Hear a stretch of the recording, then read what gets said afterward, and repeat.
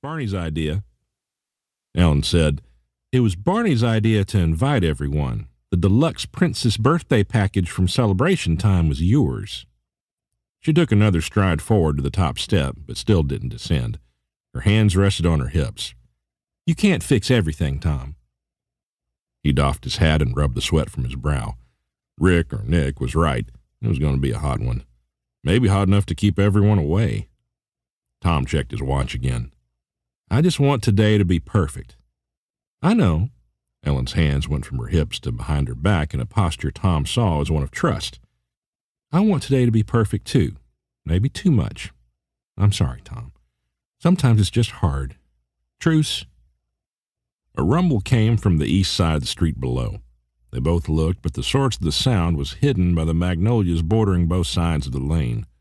An engine popped and sputtered, sending a cloud of blue smoke above the trees that was caught and then swirled in the hot breeze. Finally, Barry Moore's old green pickup appeared. It weaved from one side of the lane and eased back into the middle. Ellen smiled. "Told you. Take the world off your shoulders, Dr. Norcross. Everything will be fine." "I'll let you know in a couple of hours." They shared a smile. Tom could not speak for his wife. Reading her gestures was one thing, reading her heart was sadly another, but to him it felt warmer than even the summer sun on his back. "I'll go get Leah," he said. Tom waved to Barney and followed the men with the tables and chairs around the house where the backyard's 3 acres affirmed that Ellen's remark about the amusement park wasn't far off the mark. The moon bounce was finished. Per Tom's directions, it had been placed far enough from the tables and chairs that the children's play wouldn't disrupt adult conversation.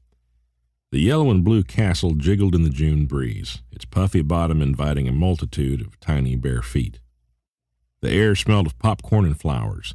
Banjos and fiddles resonated through 2 towering speakers between the moon bounce and the tables. The DJ had been part of the deluxe princess birthday package as well, but it was Barney who had chosen the music. Not exactly Tom's style, even if he couldn't help but drum his fingers against his jeans.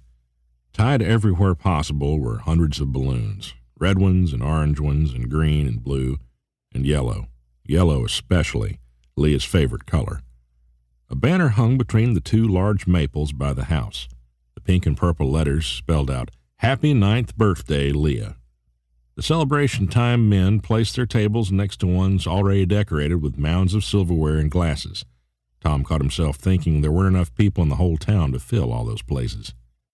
He took the 4 steps from the stone path onto the back porch, where the birthday girl sat atop a faded and chipped picnic table that had come with the house. Leah peered out towards the far edge of the yard where the white fence abutted a small hill. Her yellow dress was tucked around her scrawny legs like a cocoon. Small patches of sunburn on her face and neck mingled with chalk-white skin. Not quite folded hands rested in her lap. Her left thumbnail rubbed her right in short, panicked strokes that matched her breathing. "Hey, Pops," she said. "Hey, Leah Boo." Tom sat beside her on the picnic table and smoothed out a wrinkle in the hem of her dress. He knew the stutter would be there.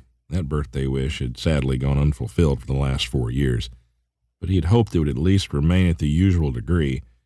Instead, what was usually manageable had grown worse. It was the stress, of course.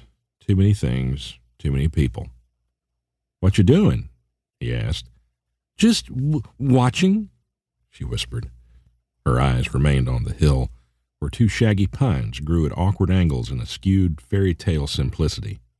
The hill had been Leah's favorite place since the move. Tom had considered trying his hand at building a playhouse up there for her, though he thought Barney might be better suited for it. "There's lots of stuff here, Pops." Tom placed a hand on Leah's knee. Her thumbnails stopped rubbing as one hand went over his. Her gaze never wavered. Tom turned her thumb over and winced. The sight gave him shivers despite the heat and broke his heart despite the happy surroundings. "I know you asked me not to do all this," he said. "Couldn't help it, I guess. This is your day, and I love you." "You love me too much to do what I ask," Leah said. Then she pursed her lips and shook her head. "I mean that good, not bad. It's also pretty. It'd make for a good picture." A yellow balloon by the tables slipped free of its moorings.